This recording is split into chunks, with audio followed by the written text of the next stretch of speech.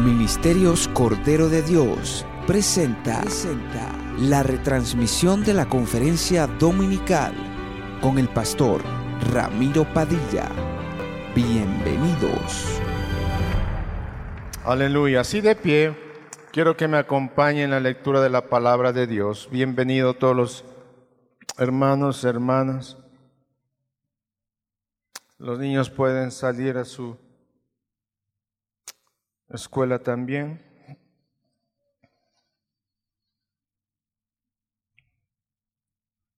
Estamos acá para ser edificados. Así que dígale a su hermano que está a su lado, bienvenido a la escuela del Espíritu.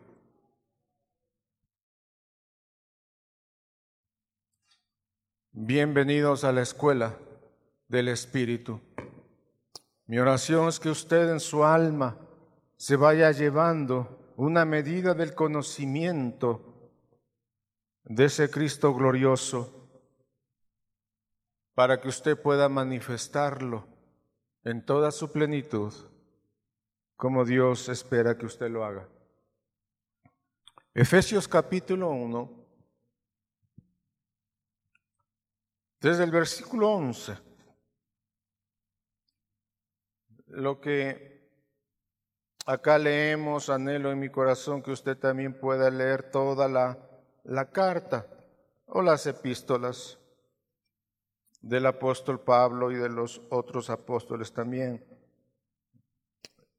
Y hágalo a manera de ejercicio. Pablo le decía a Timoteo, ejercítate, porque todas las cosas en el Señor se ejercitan a través de un ejercicio.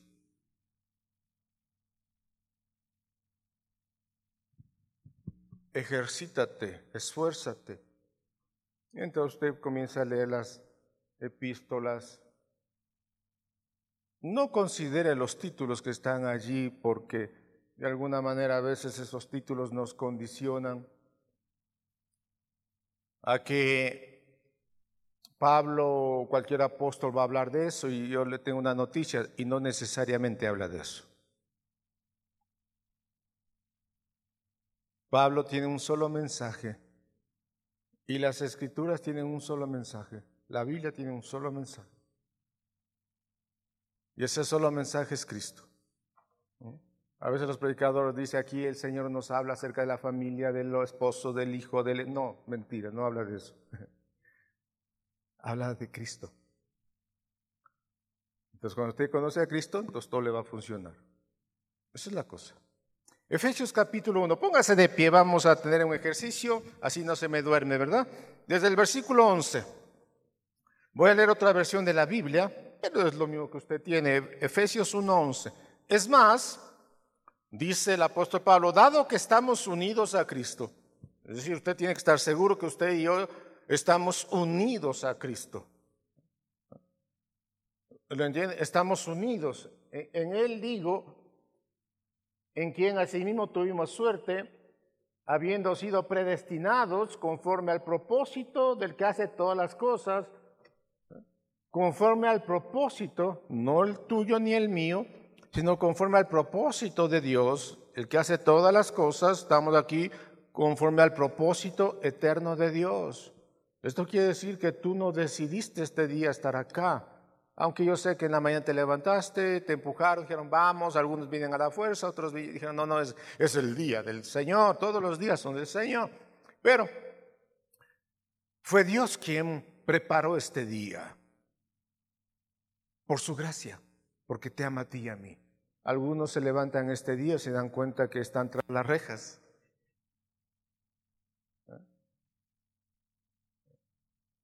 Tengo un amigo que amaneció un día tras las rejas. Él nunca se imaginó estar así.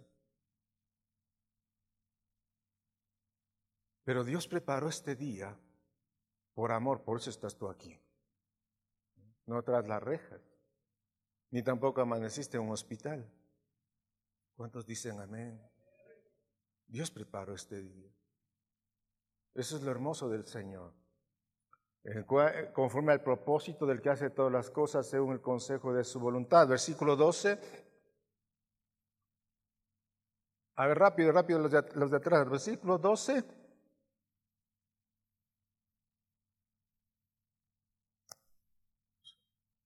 Para que seamos, para alabanza de su gloria.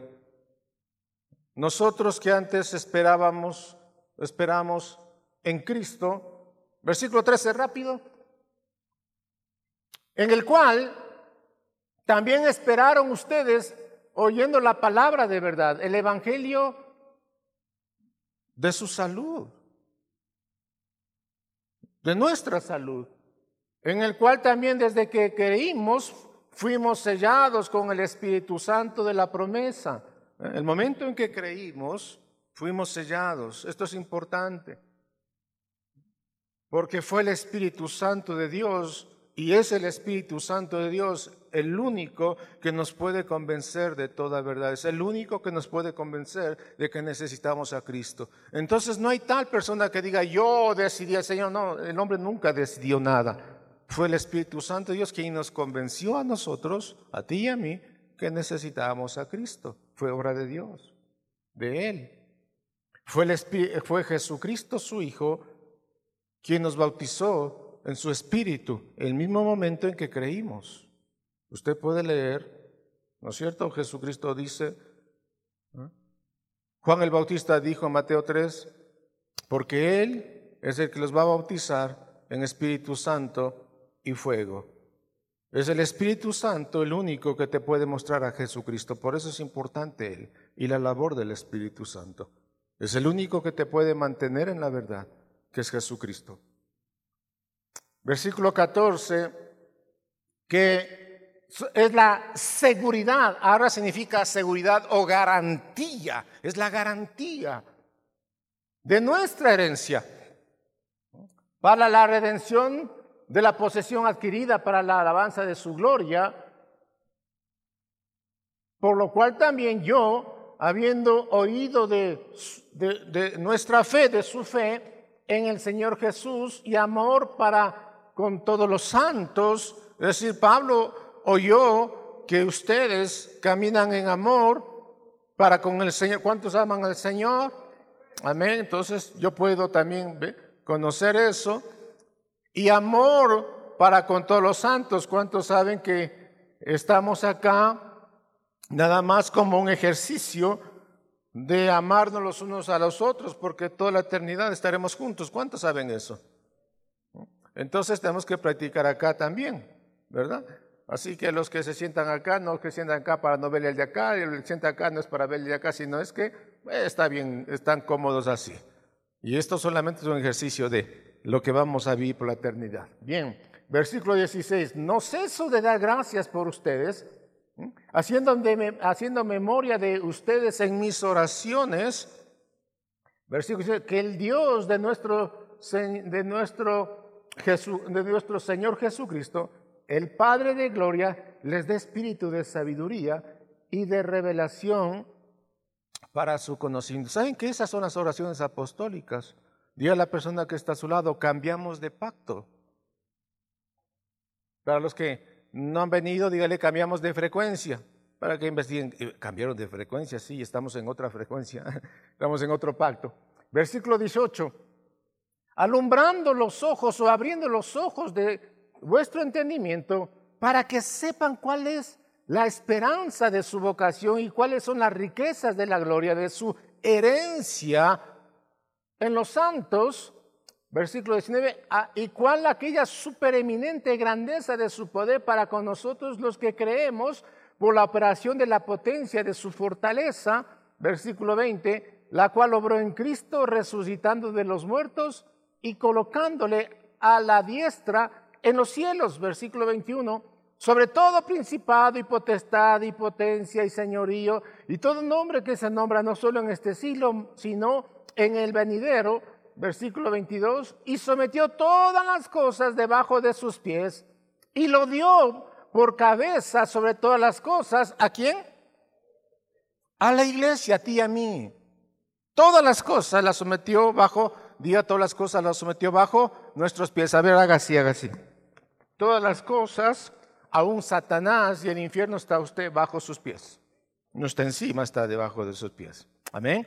Padre, que podamos entender estas verdades en el nombre de Jesucristo. Amén y amén. Pueden tomar asiento.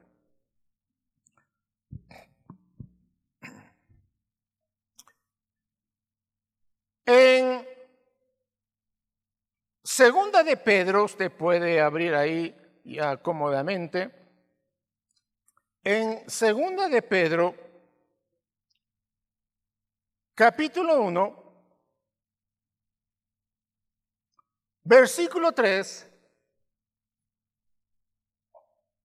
el apóstol Pedro nos dice que todas las cosas que pertenecen a la vida, esta palabra vida que usted tiene ahí en su Biblia es la vida de Dios. Todas las cosas que pertenecen entonces a Dios y a la piedad nos han sido dadas. ¿Nos han sido qué? ¿Nos han sido qué? Dadas. ¿Por el o a través de qué? ¿A través del sentimiento?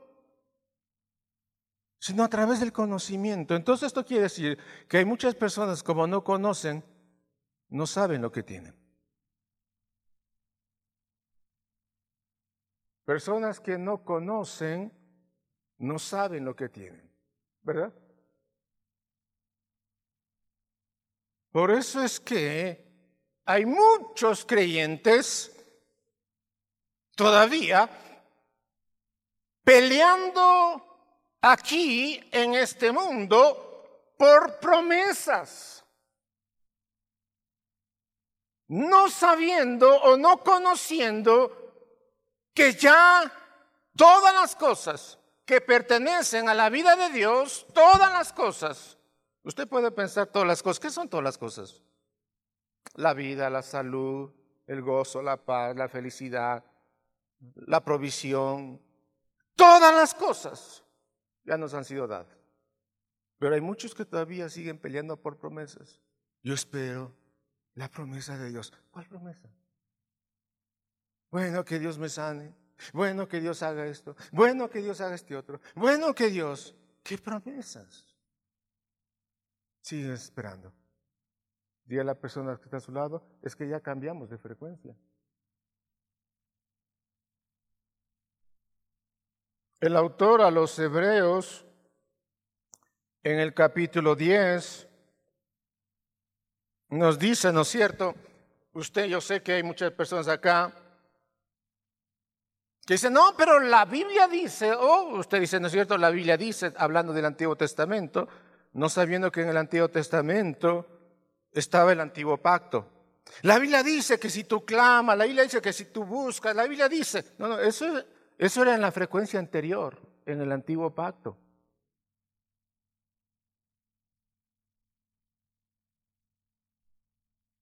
Eso era en el antiguo pacto.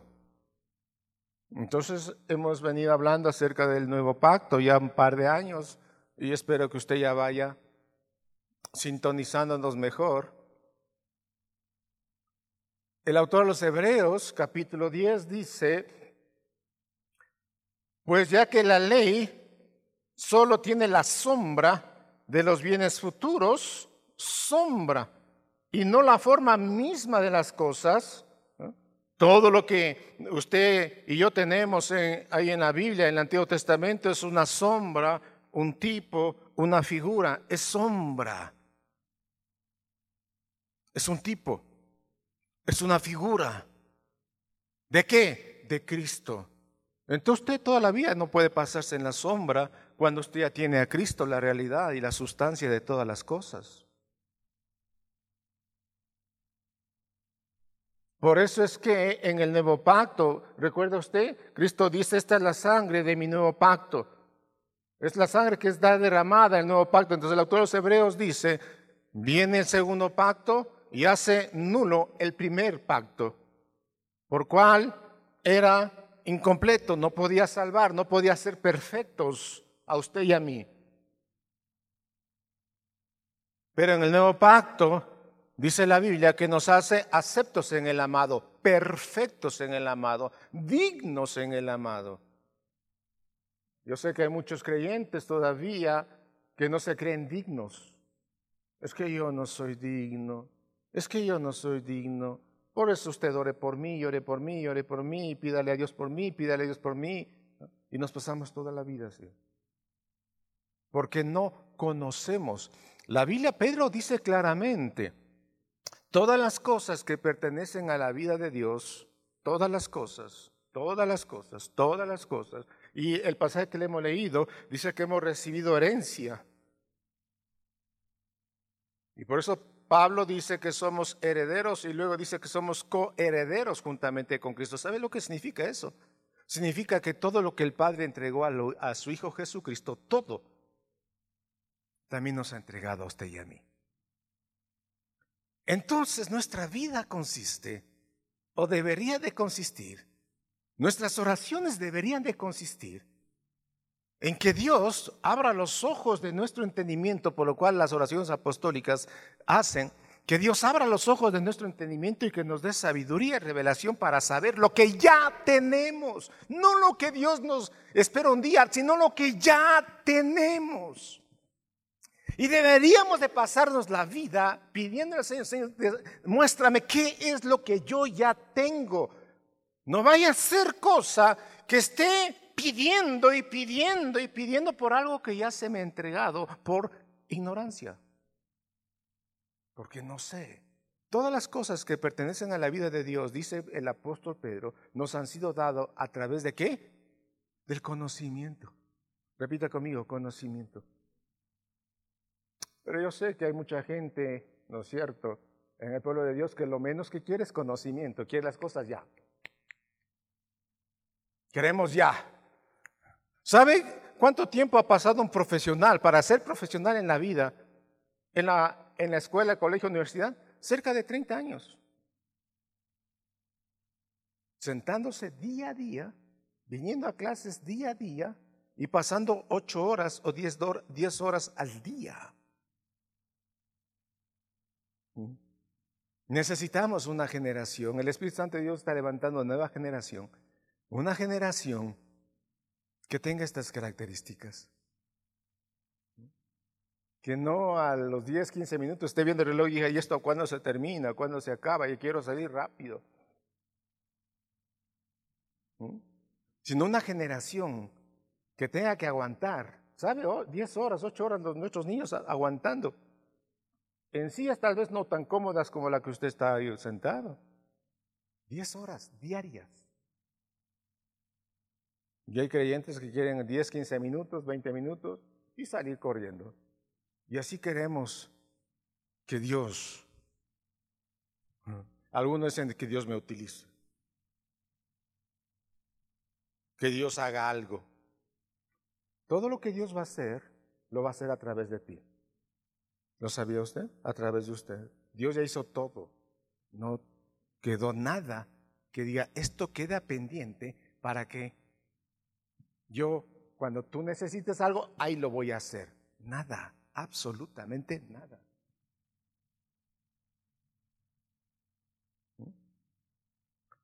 Entonces, en este nuevo pacto, tú no esperas promesas. ¿Escuchó? Tú ya no esperas promesas, que Dios haga algo.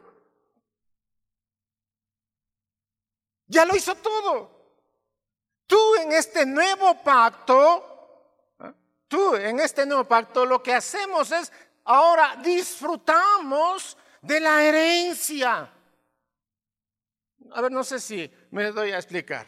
En el antiguo pacto, el pueblo siempre estaba esperando que Dios haga algo, que Dios haga algo, que Dios venga y nos sane, que Dios venga y nos libere, que Dios venga y nos libre, que Dios venga y nos provea, que Dios nos dé el pan, la comida, el pan, techo y empleo. Sí, yo sé que usted dice, ¿no es cierto? Pero Jesús dijo en Mateo 6:33, si primeramente buscamos el reino de Dios, todas las demás cosas vendrán por añadidura. Sí, recuerde que no todo lo del Nuevo Testamento corresponde al nuevo pacto. Me explico. Mientras Jesús está aquí, les está diciendo a los discípulos, aprendan de mí, síganme. Donde yo voy, ustedes tienen que estar siguiéndome. ¿Por qué? Porque todavía Cristo no había muerto. Amén. Pero cuando Cristo muere, dice, yo voy a estar con ustedes y en ustedes. Es diferente.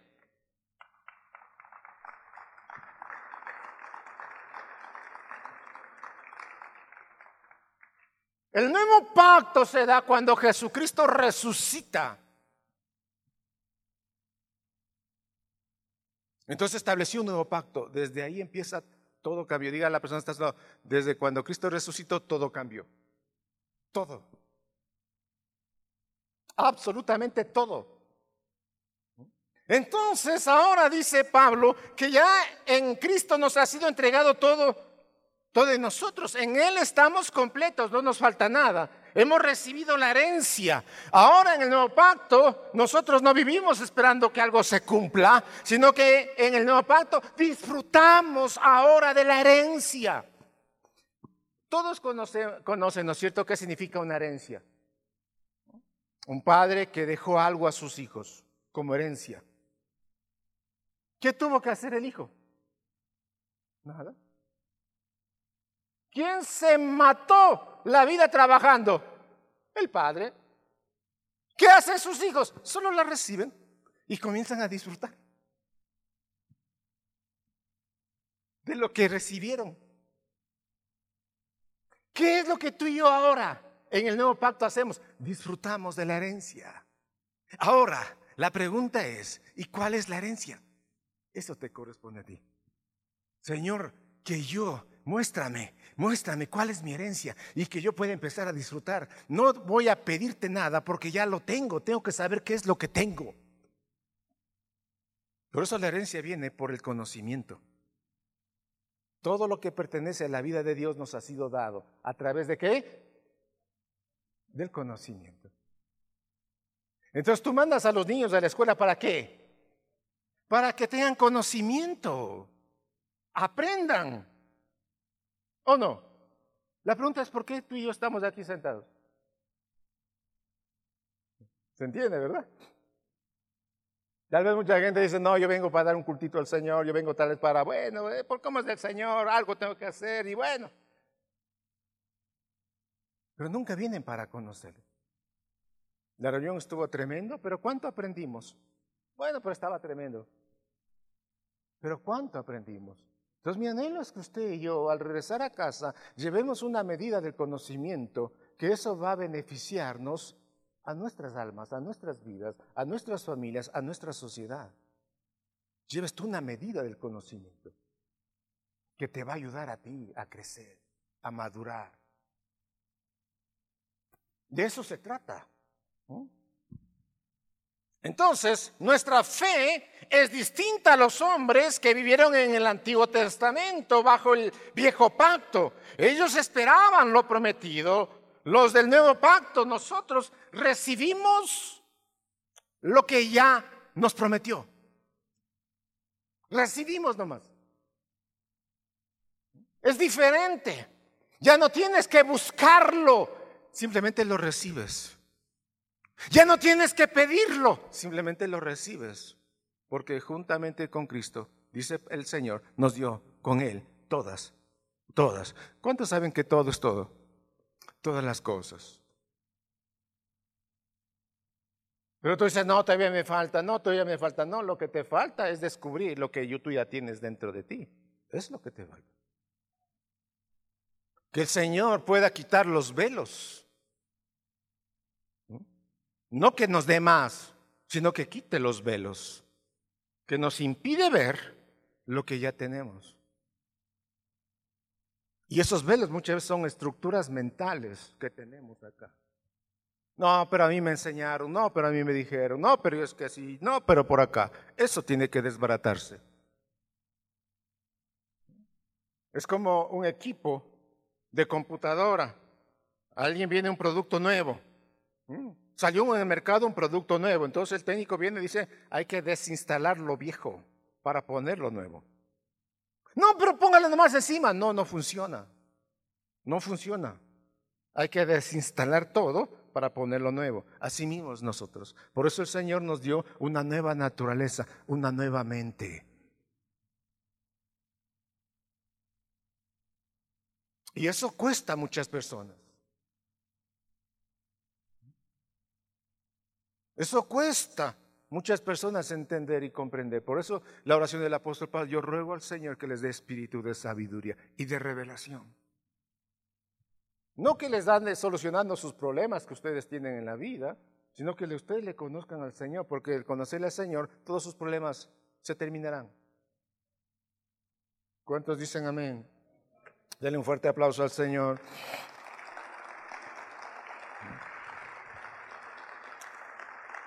Entonces no caminamos a ver si Dios lo va a hacer. Yo espero que algún día Dios lo haga. No. Entendemos que Dios ya lo hizo. Es diferente. Ahora, no estoy diciendo con eso que nunca usted se va a enfermar. No, estoy diciendo que si usted se enferma, dice, bueno, el Señor hace 2000 años me sanó, así que esta enfermedad se irá por donde vino. Será temporal. Se acabó. ¿Entiende? Se terminará. Todas las cosas, usted sabe que todas las cosas son temporales, pero la verdad de Dios es eterna. Es eterna la verdad de Dios. Y el Señor dice que Él es nuestro sanador y que todo lo que pertenece a la vida de Dios, ¿qué pertenece a la vida de Dios? La salud, el gozo, la felicidad, la paz, todas las cosas nos han sido dadas. ¿Qué te hace falta? Diga a la persona que está conocer, sin duda alguna. Entonces tú debes saber que ya está hecho. Y sabiendo lo que me ha sido dado, entonces podemos manifestar lo que Dios nos ha concedido. Y todo nos concedió en el Hijo Jesucristo. Todo es a través de Cristo. Nada sin Él, todo con Él. ¿Cuántos dicen amén? Todo es con Él. Ayer hablaba con un grupo de líderes, decía: hay mucha gente, muchos creyentes están esperando que Dios salve a su esposo, a su esposa, a sus hijos. Yo espero que Dios algún día les salve. Dios ya hizo esa obra y Dios salvó a todos hace 2000 años atrás. Salvó a todo el mundo. He aquí el Cordero de Dios que quita el pecado del mundo. ¿Qué quita el pecado de quién? De todos. Pero mi esposa, no, lo que tú tienes que hacer, decía, lo que tú tienes que hacer es simple y llanamente notificarle a la persona que el Señor ya te salvó, que ya hizo la obra, y que esa persona simple y llanamente tiene que creer, porque el que cree en el Hijo no es condenado. Pero el que no ha creído en el Hijo ya es condenado, porque Dios salva a todos. Pero tú estás esperando que Dios salve a tu esposo, tu esposa, a tus hijos algún día. Ponga su mano en su mente y diga: Señor, dame tu mente. Yo tengo tu mente, que esta mente de Dios, de Cristo, se manifieste. Deleite, dádivas, dignidad, gozo. Por eso dice Pablo que lo sentó en la majestad de las alturas. Efesios dice: lo resucitó y lo sentó en los lugares celestiales, dándole autoridad y poder sobre todo principado, sobre toda potestad, sobre todo lo que se nombra en este siglo y en el venidero. Todo lo puso debajo de sus pies. Ahora, Hebreos 10, 12 y 13, abra su Biblia. Hebreos 10, 12 y 13 dice: se sentó en la majestad de las alturas. El Señor, Cristo, se sentó en la majestad de las alturas. Escuche, por favor. Esperando. A ver, repita conmigo: esperando. Otra vez, esperando. La pregunta es: ¿qué está esperando? Quizá muchos dicen: bueno, el Señor está esperando, diciendo: ¿cuándo va a venir mi iglesia a mí?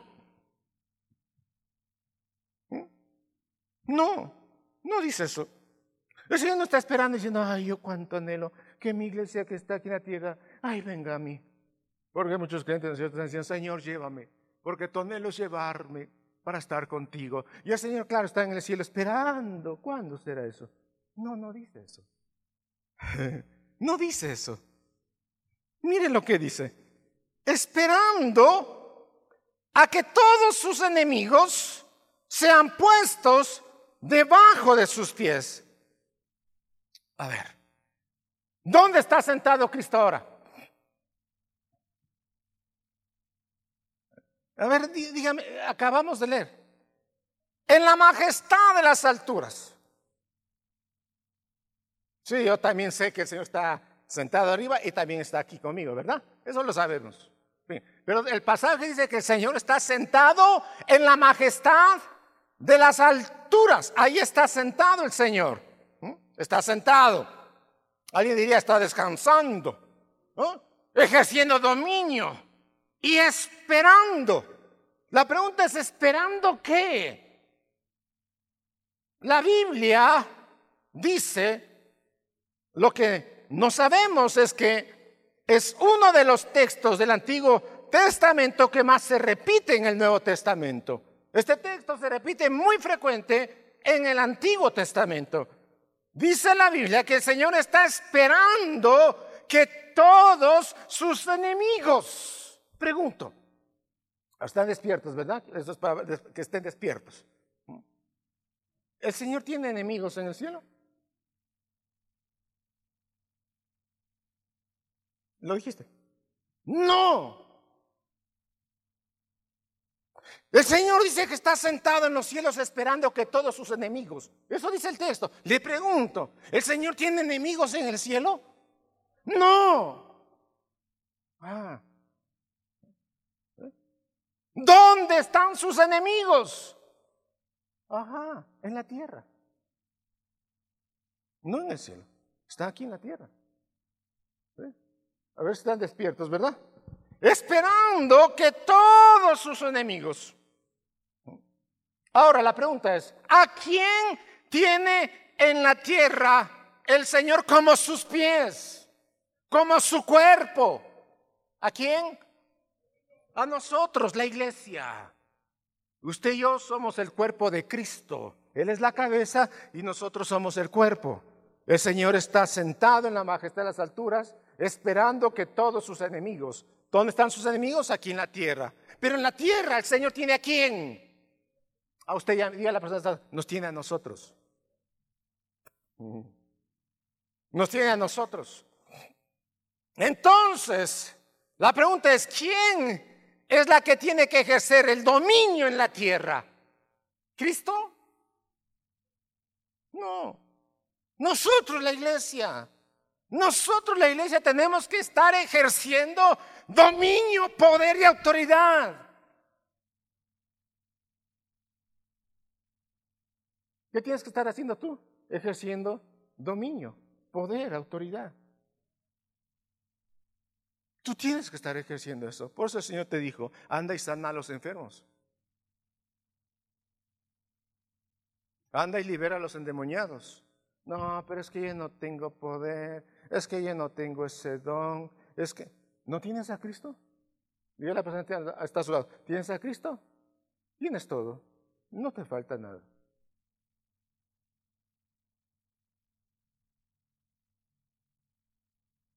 Pero es que yo no soy digno. Yo estoy anunciando un evangelio de Cristo que hace dignos a las personas. Es el evangelio que Cristo vino a presentar.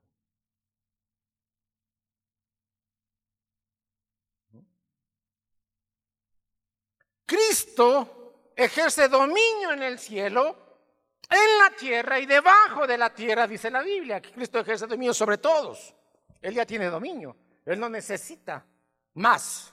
Él tiene dominio sobre todo, lo que usted puede ver y lo que no puede ver, sobre principados, potestades, demonios, sobre todos.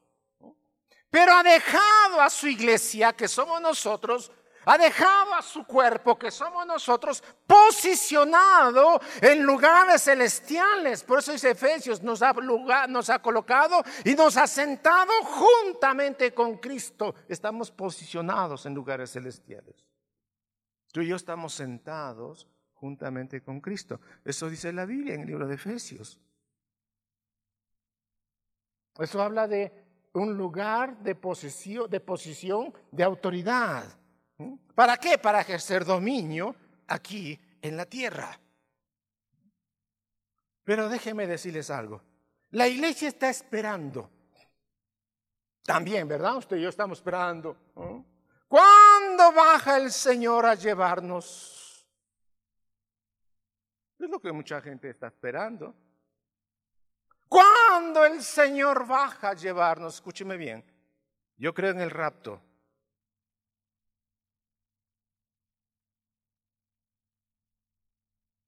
Pero no está todavía el ambiente.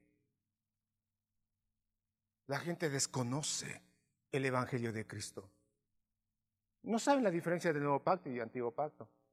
Para ellos todo es igual.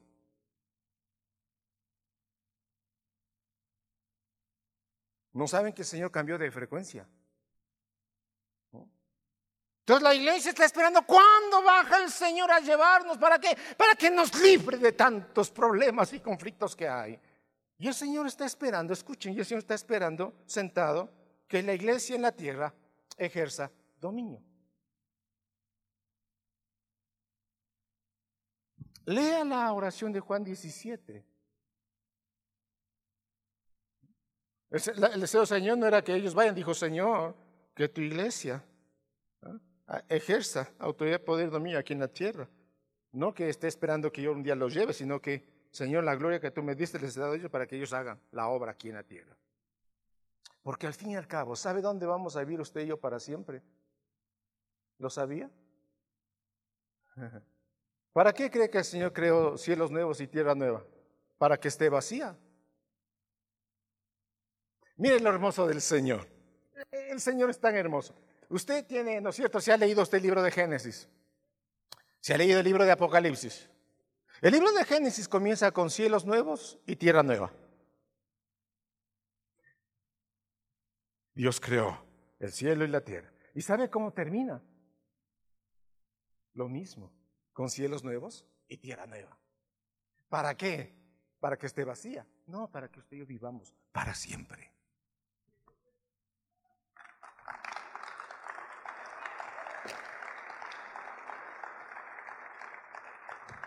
¿Por qué? Porque Cristo el Señor que está en nosotros es el que lo llena todo en todos.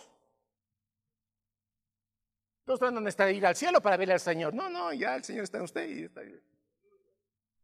Gracias, Señor. Y comenzará a glorificarlo y a ejercer dominio. Terminará con esto. ¿Cómo empezó? Y Dios creó al hombre y le dio dominio sobre todas las cosas. Perdió todo por la desobediencia, pero al final tendrá otra vez dominio sobre todas las cosas. ¿Cuántos dicen amén? De eso habla la Biblia. Sencillito, ¿verdad?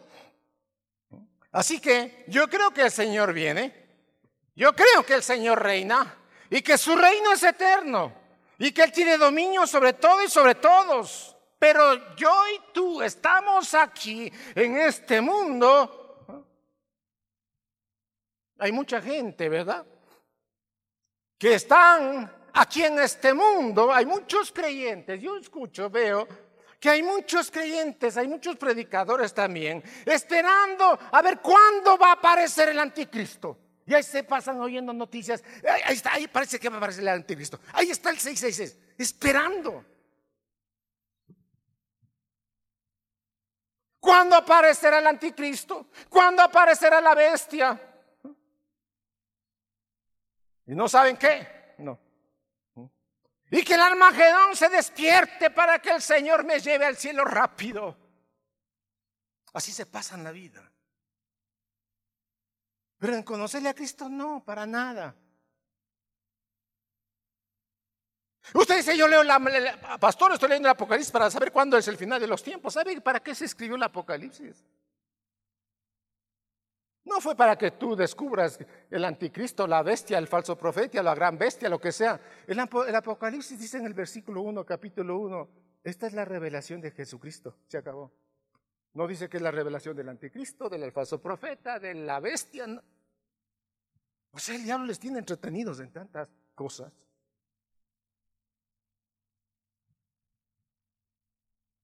Pero Dios nos ha dado su sabiduría y su mente. ¿Cuántos dicen amén? Hay que hacerla funcionar nomás.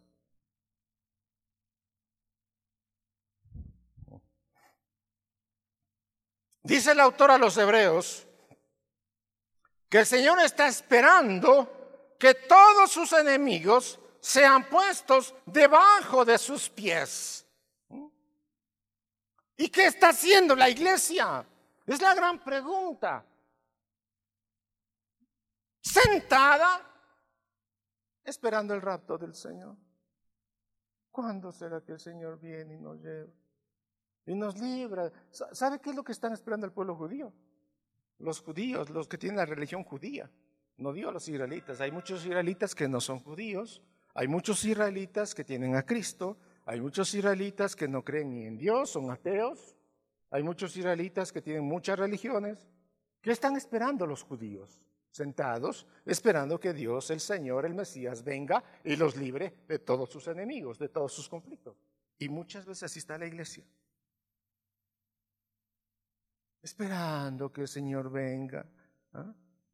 ¿Qué es lo que tú estás esperando? Las promesas, ¿no es cierto? Esperando que algún día el Señor le sane, o algún día el Señor le provea, algún día.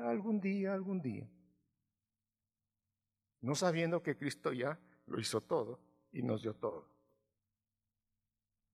Y que ahora tú y yo tenemos que disfrutar de lo que ya se nos ha sido dado. Disfrutar, eso es herencia. Disfrutar, no lograr, no conquistar, no trabajar, no esforzar. Esfuerces, hermano, esfuerces. No. Dejaría entonces de ser gracia, como dice el autor de los a Efesios. ¿No? Entonces, el Señor nos dice, yo me voy a quedar aquí, esperando a que ustedes, habla de nosotros, la iglesia, hagan su parte, hagamos nuestra parte de lo que yo ya hice. Porque yo hice mi obra, consumado es, terminado es. Y mi Padre, dice Jesucristo, me exaltó hasta lo sumo, me dio un nombre que es sobre todo nombre en el cielo, en la tierra y debajo de la tierra. Por lo tanto, yo tengo dominio sobre todo y sobre todos.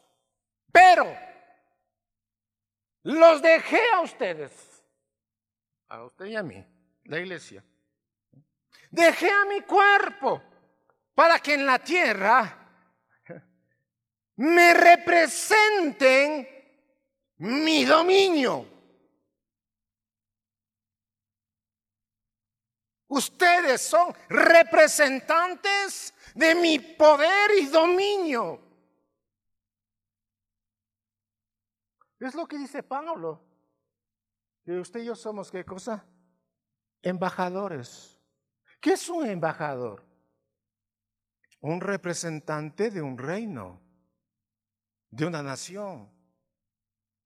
Entonces yo mando de embajador a un hombre, a una mujer, de embajador a Estados Unidos. Ese embajador es nuestro representante. Tiene poder, autoridad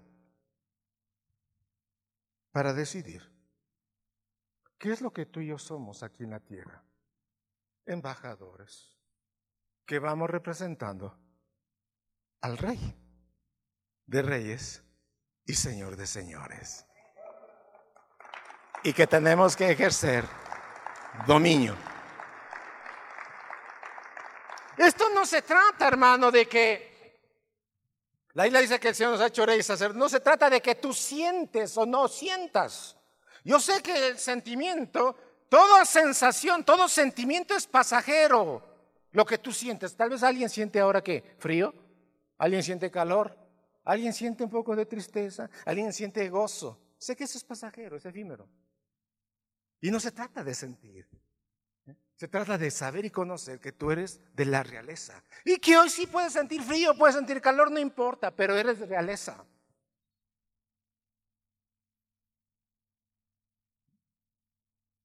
Y que tú estás aquí en esta tierra como embajador de Cristo para representarlo a Él. ¿Lo sabía? No para representarte a ti mismo o tú mismo, sino para representarlo a Él. ¿Ah? ¿Cuántos dicen amén? Así que debemos más bien de pedirle al Señor que nos ayude a cambiar nuestra manera de entender para saber lo que Él desea de nosotros. Cambie nuestras maneras. Por eso el apóstol Pablo dice, renovando nuestro entendimiento permanente. Señor, mi mente, mi naturaleza siempre está queriendo imponer y quiere saber. Mi naturaleza quiere saber y conocer. Señor, tiene que ser cambiada en que tengo que pensar como tú piensas. Sabe que Dios, el Señor, nos dio su mente. Ahora tenemos la mente de Cristo. Y también nos dio su fe. Tu fe es variante. Nuestra fe humana es variante, es cambiante. Pero el Señor nos dio su fe. La fe de Cristo tienes tú y yo. Claro, si tienes a Cristo, tienes todo de Él o no. ¿Saben lo hermoso de todo esto? Es que en el libro de Nehemías, capítulo 8, ya lo dijimos alguna vez. Nehemías 8, usted puede leer en casa. Cuando el pueblo escuchó la ley, mire lo que produjo la ley, les produjo gozo, alegría, entendieron, pusieron todo el sentido a lo que leían. Ahora les pido eso, pongamos un poquito de sentido común nomás. Si tú tienes a Cristo en tu vida, tienes todo de Él, la mente de Él, la fe de Él o no. Claro, por eso nos dio su fe. ¿Para qué? Para poder ver como Dios ve. ¿Entendió? Para poder ver como Dios ve. ¿Qué es lo que ven nuestros ojos naturales? Todo está mal, no funciona nada, todo está peor, bla, bla, bla. ¿Cómo ve Dios? Así tienes que tú verlo también. Por eso nos dio su mente y su fe.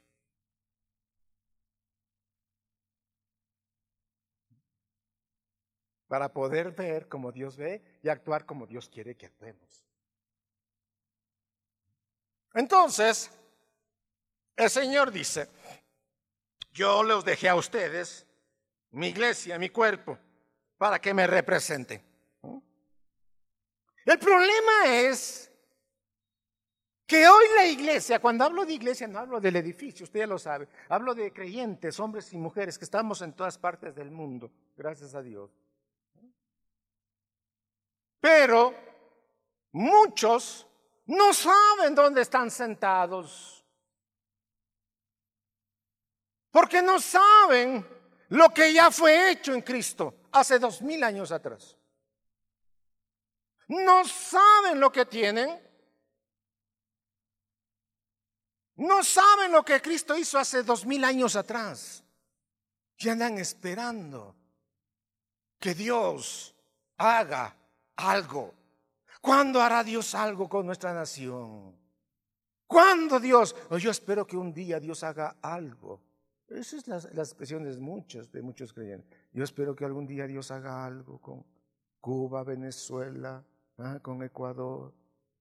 Espero que algún día haga algo Dios. Dios no va a hacer nada, ya lo hizo todo. Tal vez eso a muchos les incomoda, les disgusta. No, yo estoy esperando que Dios haga. Claro, ¿cómo estás? Sentado, esperando. Bueno, dice, estoy orando, pero cuando me acuerdo nada más. Porque ni siquiera eso hacemos, ¿verdad? Yo estoy orando por mis hijos. ¿Cuándo oras? Bueno, cuando me acuerdo. Que Dios haga algo. Porque no conocen. Diga conmigo, porque no conocen. No digo porque no sienten. Digo porque no conocen. Si usted lee detenidamente las epístolas, todas las epístolas, se va a topar con un verbo llamado conocer, conocer, conocer, conocer, conocer, conocer, conocer. Nunca sentir. Porque no conocen. ¿Por qué la iglesia está como está? Porque no conoce. No tiene tiempo. Anda afanada, preocupada, desesperada. Entonces, es la razón por la cual, esa es la razón por la cual tú y yo Tenemos que ser ministros competentes, entendidos, diestros, expertos, peritos, profesionales del nuevo pacto. Es por esa razón. No más o menos, no más, yo algo más o menos, con eso me defiendo. No, no, Señor. Es así como hemos tomado el Evangelio a la ligera, ¿ve? ¿Cuántos pueden? ¿Cuántos voluntarios hay? Los que pueden. El reino de los cielos no se construye con gente que no sea perita, que no sea profesional, que no sea experta, que no sea maduro. El reino de los cielos no se construye con gente voluntaria. ¿Lo sabía? No se construye el reino de Dios con gente voluntaria. ¿Cuántos pueden? Bueno, los que no pueden está bien, ¿no? El reino de los cielos se construye con gente responsable, madura, competente, experta. Por eso estamos acá, capacitándonos. Por eso enviamos a nuestros hijos a la escuela, al colegio, para que se capaciten, se preparen, sean algo en la vida, se defiendan. Porque usted no quiere que su niño quede infantil toda la vida, que tenga 40 años y tenga que darle usted de comer en la boca.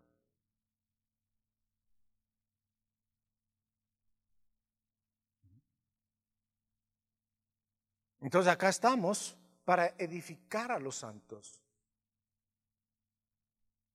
Hay que cambiar algunas expresiones, ¿no? Alguien me dijo recientemente, qué buena palabra. Dije, yo no tengo una palabra, yo tengo a Cristo. Porque es lo que queremos, ¿no? Una buena palabra. ¿Dónde hay una buena palabra? Y la gente anda preocupada, ¿dónde hay la buena palabra? Una buena comida. Claro, la comida que comiste hoy es buena. Tú sabes que más tarde ya sabes por dónde se va. La buena comida. Pero cuando Cristo está acá no se te va nunca a través del conocimiento. ¿Cuántos dicen amén? Hay que cambiar términos. Es que todo el mundo lo dice. No, ya no somos todo el mundo. Tú ya no tienes que ir donde te dan buena comida. Tienes que ir donde te están edificando en Cristo. Yo antes solía decir, bueno, hermanos vienen y se cambian de lugar. Bueno, vaya, está diciendo, bueno, qué lindo que vaya, pero que vaya. No, no, ahora ya no. Si no te enseñan de Cristo, búscate otra. Sé con la autoridad que estoy hablando en esta mañana. Búscate donde te edifiquen de Cristo. No, es que ahí voy porque mis hijos van. No sé qué enseñan, pero mis hijitos ahí están. Ahí voy porque mi papá está ahí, también voy. Allá voy porque ahí se preocupan por mí. Ah, se preocupan por ti. ¿Y cuándo te preocupas tú por Cristo? No, pero se preocupan por mí, oran por mí. ¿Y cuánto conoces de Cristo?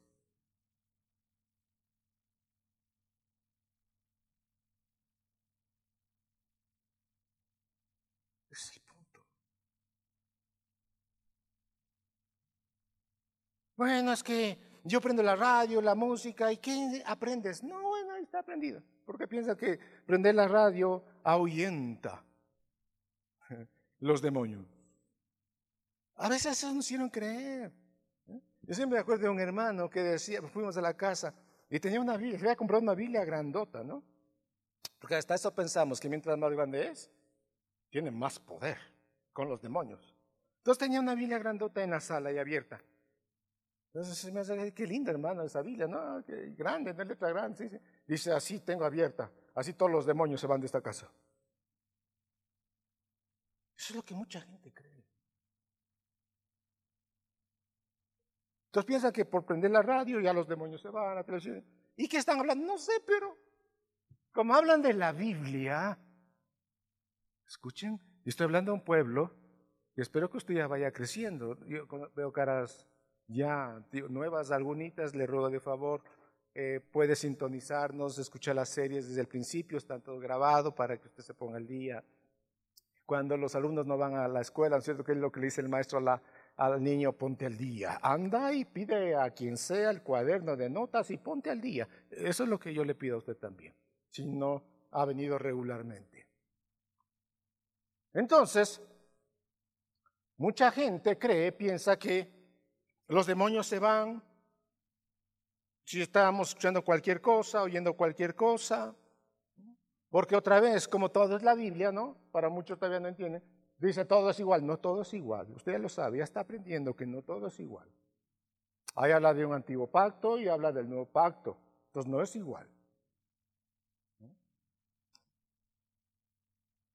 Pablo le dice, escudriñen las Escrituras, Antiguo Testamento, porque no tienen el Nuevo Testamento, porque ellos dan testimonio ¿de quién? De Cristo, no de Abraham, de Moisés, de Cristo, todo habla de Cristo. Entonces hay un solo mensaje yo confío en el Señor. Esa es la reforma del Espíritu Santo de Dios en estos tiempos. Está dando forma a lo que está deformado, por eso se llama reforma. Da forma a lo que está deformado. Entonces el Espíritu Santo de Dios está causando esta reforma en el mundo, en donde está poniendo, hay un solo mensaje que se tiene que predicar y ese es de Cristo. No hay otro, no hay otro. En sus diferentes facetas, diferentes formas, lo que sea. No hay otro. Porque si tú conoces a Cristo, te vas a conocer a ti mismo. Si tú no conoces de Cristo, no sabes ni quién eres. Eres peor que la India María. No sé si alguno ha escuchado de ella, ¿no? Yo ahora pregunto a la nueva generación, ¿escuchan de India María? No sé quién es. No la conozco. Ella dijo una vez, yo no sé, yo no soy ni de aquí ni de allá, no soy de ningún lado. No me identifico con nada ni con nadie, así que estoy aquí como un ovni que cayó aquí en la tierra, pero está desubicado. Y así anda la iglesia, desubicada. Tristemente. Por eso estamos como estamos. Porque no entendemos para qué tú y yo estamos aquí en este mundo. Ahora tú y yo confío en el Señor que vayamos llevándonos algo que no solamente quede aquí en nuestra mente, sino que baje en nuestro espíritu. Y entendamos que somos embajadores de Cristo, que lo vamos representando su poder y dominio. Y vamos a ejercer poder y dominio. ¿Por qué? Porque Cristo está en el cielo esperando que hagas tu parte. ¿Escuchó? Pero la iglesia está esperando, Señor, ¿cuándo? Los dos sentados esperando.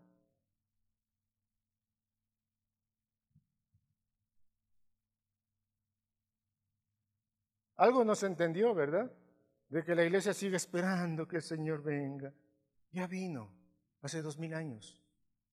Ella está esperando que tú ejerzas dominio y que todos los enemigos del Señor que se encuentran aquí en la tierra sean sometidos bajo tus pies, bajo tus pies, bajo tus pies, bajo tus pies.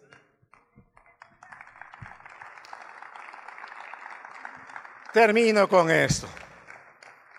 No es que está mal. Y no digo, entonces no vamos a hacerlo. No, hay que seguir cantando. Pero muchas veces nosotros todo lo resumimos de una manera poética. No profética, sino poética.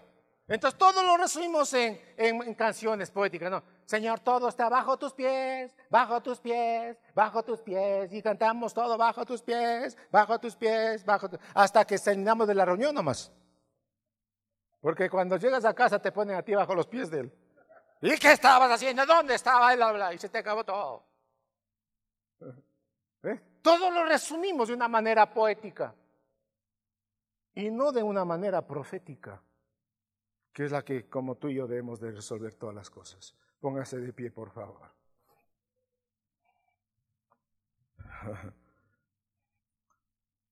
Anhelo en mi corazón, ya la persona está a su lado, que vayamos aprendiendo y creciendo. Por eso estamos acá. No, usted no viene acá para una reunión más, un culto más, no, un mensaje más, no. Olvídese de eso. Usted viene para conocer a Cristo. ¿Por qué manda usted a sus niños a la escuela? Para que el maestro, la maestra le profetice, para que el maestro, la maestra le anime. ¿Para qué? Usted envía a sus hijos simplemente con un objetivo, que aprendan, que conozcan. Porque cuando aprenden o conocen, está arreglado su vida. ¿Me entendió? su vida está arreglada. Levante sus manos. Ministerios Cordero de Dios presentó la retransmisión de la conferencia dominical con el pastor Ramiro Padilla. Si te encuentras en Quito, Ecuador, visítanos en nuestros servicios los días domingos a las 8 de la mañana y a las 10:45 de la mañana. Los días jueves en la Escuela del Espíritu a partir de las 6:30 de la tarde. Síguenos en Facebook como Ministerios Cordero de Dios.